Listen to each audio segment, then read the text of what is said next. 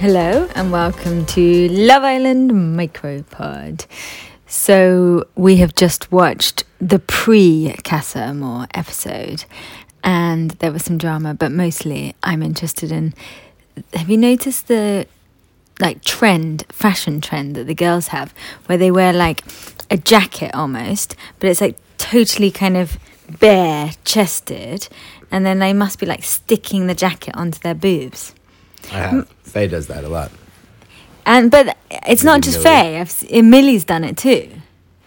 I just think, are there just fashion trends that exist in Love Island that don't exist in like normal world? Or do I have to go to a club or something to see that look?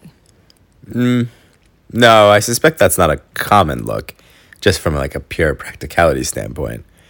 I also think if you went to like the beach, wherever the beach would be, that these kind of people would be at. Like, do you think you'd see those weird underwire bikini top things with all the weird holes? I don't think you would. I think it's like a Love Island. I read a thing about it, actually. They get like all that stuff for free from that company, and they're like really trying to push it. But I'm not sure that it's catching on with the British public. But I don't know. Again, we'd have to go to like a club and a beach in Mallorca to find out. So, those of you who are travelling in the amber zones can tell us about what it's like on the beach. That was the only thing I had for today, because I think I just want to wait and see Casa Amor. You're very excited for Casa Amor. Who do you think will make it through / will be broken up? I think that Djibouti, fine. Liam, Millie, fine. Teddy and Faye, fine. And I think the rest of them, it's over. Yeah, that's probably right. I could see any of those others also, except probably Jake and Liberty going, if somebody comes in that works well. I mean, I don't know. How close are Liam and Millie? Do we ever even see them on camera? Like, I don't actually really know anything about those People really like Liam and Millie. They've done really well. And that's actually the other thing, is I'm really disappointed that both Aaron and Teddy were in the bottom two couples. I think that they're the most attractive guys on the show by, like, a long shot. And most likable.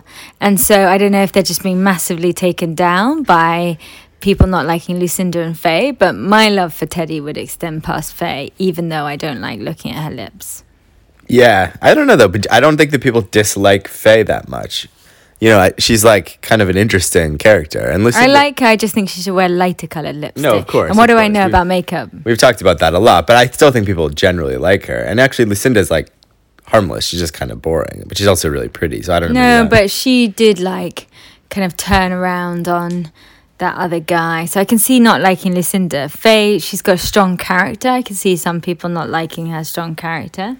But I am surprised that Aaron and Lucinda, of all the people, were the couple to go home. I guess it helped Toby massively that he couldn't be in the vote, and that other new girl, obviously. But they obviously strategically decided they didn't want Toby to leave. And that's why he was excluded, and they didn't want Kaz to leave, and that's why maybe she was excluded. But I don't understand people who are voting for Liam and Millie over Teddy as a single. Teddy, the one, would beat Liam and Millie, the two, any day in my books. Well, you didn't punch your vote in. Maybe things could have been different. This is the thing, as I was annoyed about the potential of Teddy leaving. I thought, well, I can't get annoyed when I'm never voted ever on this show, so I just have to. It's like political elections. Like elections. That's a good point. Yeah. Vote or die. Vote or die. Live free or vote or die. All right. That got dark. Yeah. Bye.